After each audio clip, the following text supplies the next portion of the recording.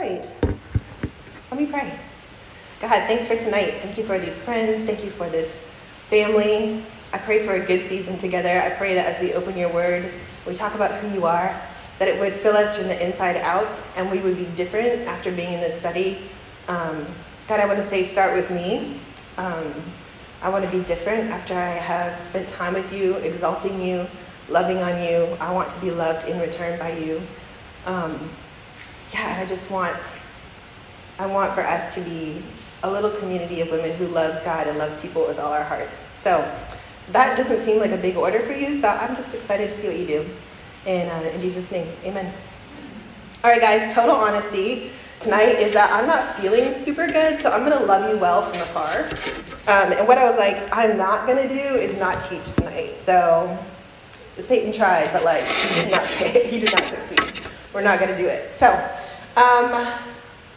guys, tonight we're talking about the gospel. You may or may not know that. There's notes on your table. If you guys want to check them out, pull them out. It's got your scripture on it for tonight. But before we start talking about the gospel, I want to talk about something even more relevant to today's world.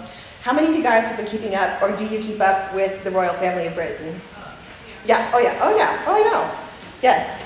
Has anybody seen The Crown? Yep, it's one of my favorite Netflix shows.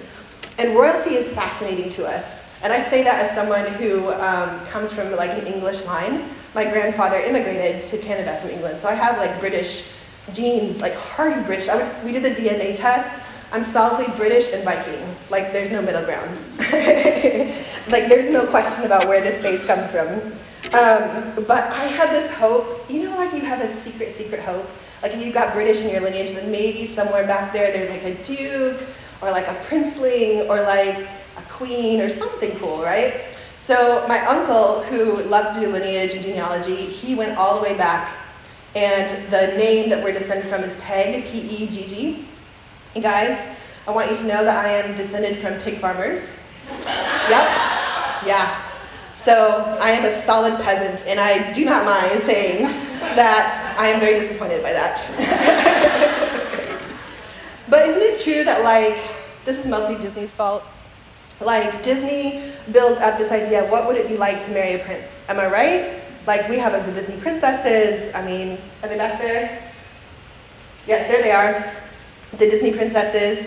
And we have even seen Kate and Meghan marry the two available princes in the royal family, so we know it's possible for some of us, not for the peasants such as I. And then there's like a Broadway musical called Six lately about the wives of Henry VIII. If you guys don't know who Henry VIII was, I think we have a picture of him, yes. I don't know how that man pulled down 6 women, like, who wanted to be like, with him, because he was not a very nice man. He killed most of them. Yeah, so he was a very violent king. So, like, the title of queen came with some problems, you know? Like, it came with some strings attached. It wasn't the Disney princess thing. So maybe I feel like we should be a little bit careful what we dream about. But I want to tell you guys the story of a prince tonight. So on your notes, there's a story that opens up in 2 Samuel chapter 4, verse 4. And you might be like, what in the world does a prince and the royal family of England have to do with the gospel? We'll get there, I promise. So I'm going to start reading it. It says, Jonathan, son of Saul, had a son who was lame in both feet. He was 5 years old when the news about Saul and Jonathan came from Jezreel. His nurse picked him up and fled, but as she hurried to leave, he fell and became disabled. His name was Mephibosheth. That's a name. That is a name. Like, how do you even nickname that name? I was trying. I was like, what can I call him that would be cute? And I was like, nothing. There's nothing that sounds good or normal. It's just Mephibosheth. So he's 5 years old in this story. If you guys don't know the backstory, Saul was king of Israel. He had a son named Jonathan. And then he had this guy named David who was in his royal armies, and he played music for the king, and he was best friends with Jonathan. But he was so popular that the country wanted to basically make him the next king. And so Saul started to chase him and fight him, and at the end of the day, David won that battle. And so Saul and Jonathan were killed in battle, and that's where we pick up this story, where this son is like, this nurse is running away with this little boy in her arms. Like, she's just running for it, trying to save his life. But she tripped, He fell and he lost his legs. So I had questions about that right away. I was like, all right, like I get right away that like you would be the political enemy of the current king, right? Like I get right away that this would be a no great situation for you, but what would it be like to not have use of your legs in the ancient Middle East? And so I looked it up, and Aristotle was a few years past that, but his recommendation was that children born with disabilities be exposed to the elements to die. And I looked at like culture after culture just said like kids with disabilities weren't valued, and if they had something wrong, they were often exposed, they weren't valued. It's like a brutal culture. So imagine being this kid who has no family now, he has no way to earn a living, he's not valued, and he's a political enemy of the king. Like what kind of future does he have? What kind of life does he have growing up? I can think of a lot of things. Like imagine where you're dependent on the people around you for your food, fully dependent. And then imagine that people don't want to talk about maybe who you are, they maybe not want to get close to you in friendship because of who you come from, and he's an orphan. And what might it feel like to be an orphan? So I looked up the orphan mentality, which is something that I think is really interesting because I've seen it. I've seen it here in the United States. I've seen it overseas. When you have no family and you're kind of scrabbling and scraping for what you have, there are thought processes that come with that. So here's one. What if your orphan mentality is that you don't know where your next meal is coming from? What would that bring up in you? What if you're always looking for food? What if you don't know very much about your identity? What if you're not secure in who you are? What kind of life would that be if you are always wondering, like, who likes me, who doesn't like me? Do I bring anything of value to the world? Your identity is shaken. You have no family and no security about who will care for you. You can feel unloved or unlovely. And then there's more. There's like, I would imagine that you would strive and work really hard to earn worth, whatever that looks like. If the people that I know that have had orphan mentality or who've come out of orphan mentality are always working really hard to prove that they're valuable, that they bring something to the table. And I know that because I used to do that, guys. Just FYI. I used to have an orphan mentality, and I would be like, oh, if I don't do X, Y, and Z and prove that I'm valuable, then my value is not there. It's not real. There's a fear-based life with that. It brings a lot of anxiety. And then you just live for the next moment instead of being able to plan ahead and think about, oh my goodness, like, what about the next 5 years, right? People who are secure physically, emotionally, they're able to plan for the next 5 years. People who are not secure don't plan. They live for what's next. And it was so interesting because as I was reading this, I started to look up the words where specifically it says lame. So if you guys want to underline in 2 Samuel 4:4, underline the word disabled. That's often translated lame as well. That word is naka. I think I'm saying it right. I could be saying it wrong. But it means stricken and smitten and dejected. It means not only a lameness of the body, but of the soul. It's desperation, it's depression, it's sorrow. And he's basically a beggar. He's a beggar and an enemy of the king. And this is who Mephibosheth is. So poor man, being a prince has not gotten him anywhere positive. But we're picking up his story again in 2 Samuel 9. David said, "Is there anyone still left of the house of Saul to whom I can show kindness for Jonathan's sake?" Now there was a servant of Saul's household named Ziba. They summoned him to appear before David, and the king said to him, "Are you Ziba?" "At your service," he replied. And the king asked, "Is there no one still alive from the house of Saul to whom I can show God's kindness?" And Ziba answered the king, "There is still a son of Jonathan. He is lame in both feet." Go ahead and box or circle or underline lame again. That is still the same word, naka. This man, he's not 5 years old anymore. He's now a man. He's still living in dejection and depression and sorrow.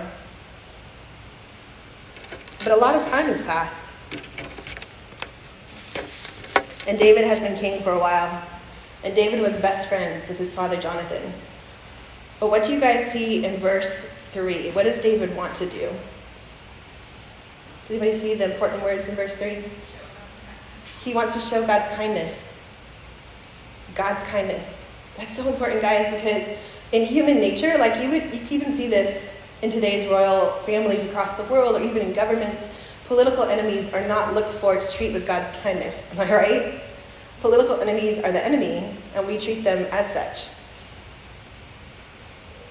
But the love of God compelled David to ask, how can I be kind to a member of my enemy's family? So we're going to pick it back up in verse 4. Where is he? The king asked. And Ziba answered, he is at the house of Machir, son of Ammiel, in Lo-debar. So King David had him brought from Lo-debar, from the house of Machir, son of Ammiel. When Mephibosheth, son of Jonathan, the son of Saul, came to David, he bowed down to pay him honor. And David said, Mephibosheth. And he said, at your service. Don't be afraid, David said to him, for I will surely show you kindness for the sake of your father Jonathan. I will restore to you all the land that belonged to your grandfather Saul, and you will always eat at my table. Mephibosheth bowed down and said, what is your servant that you should notice a dead dog like me?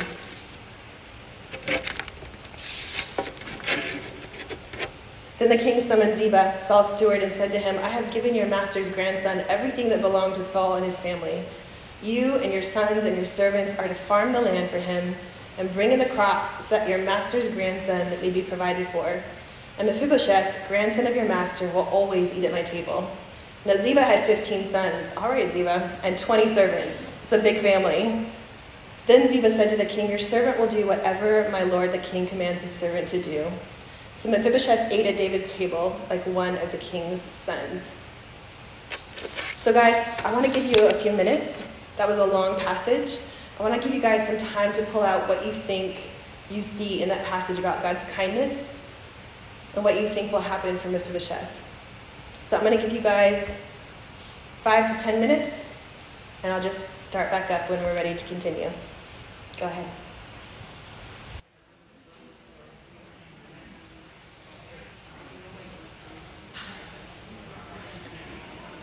Okay, guys.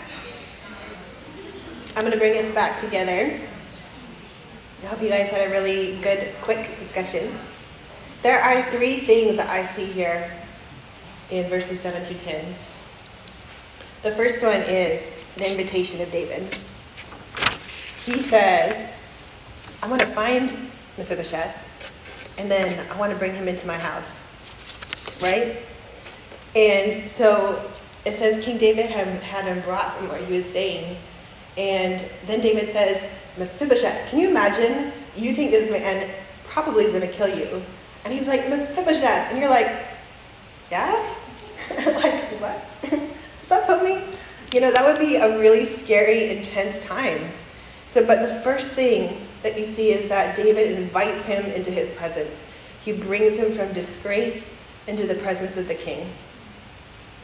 The second thing that you see is that David provides for his needs physically. The whole next part of the passage is this guy who has 15 kids, who obviously needs work to do, right, to keep from like proliferating the earth. But he was like, you were Saul's steward. You know where everything is. You know all the lands that there were. I'm giving everything that Saul the king had to his grandson, who is my political enemy. That's a radical love. That's like an upside-down kingdom kind of moment. There are not very many times where you have a reason to be afraid of someone or to think that they might not want you to be alive anymore, where they're like, hey, actually, I'm going to give you everything that you deserve to inherit. That's a major God's kindness moment. And then he asks him at the end. It says, Ziba said to the king, your servant will do whatever my lord the king commands his servant to do. And then it says, and Mephibosheth ate at David's table like one of the king's sons. Mephibosheth had a young son named Micah, and all the members of Ziba's household were servants of Mephibosheth.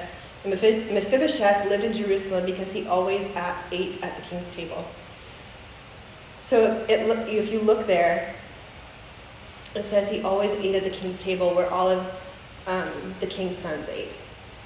So he's got the same status as a member of the king's family. He's been adopted into the family. And I'm sure you guys are seeing the parallels to the gospel, right? For me, this season, this year really, has been like discouraging.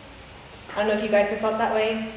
It's been hard for me to be a Christ follower because of lots of reasons. Lots of reasons. Mostly having to do with people's sin. But I think we fall into this trap where we think, oh, like I'm good and I earn my place at the king's table, right? Or maybe we need to like work harder so that we get a better spot at the king's table, maybe. Maybe we want to like sit down there and we're over here, right? But the thing about the invitation of God is that we receive grace from the king. We don't earn it and we can't lose it.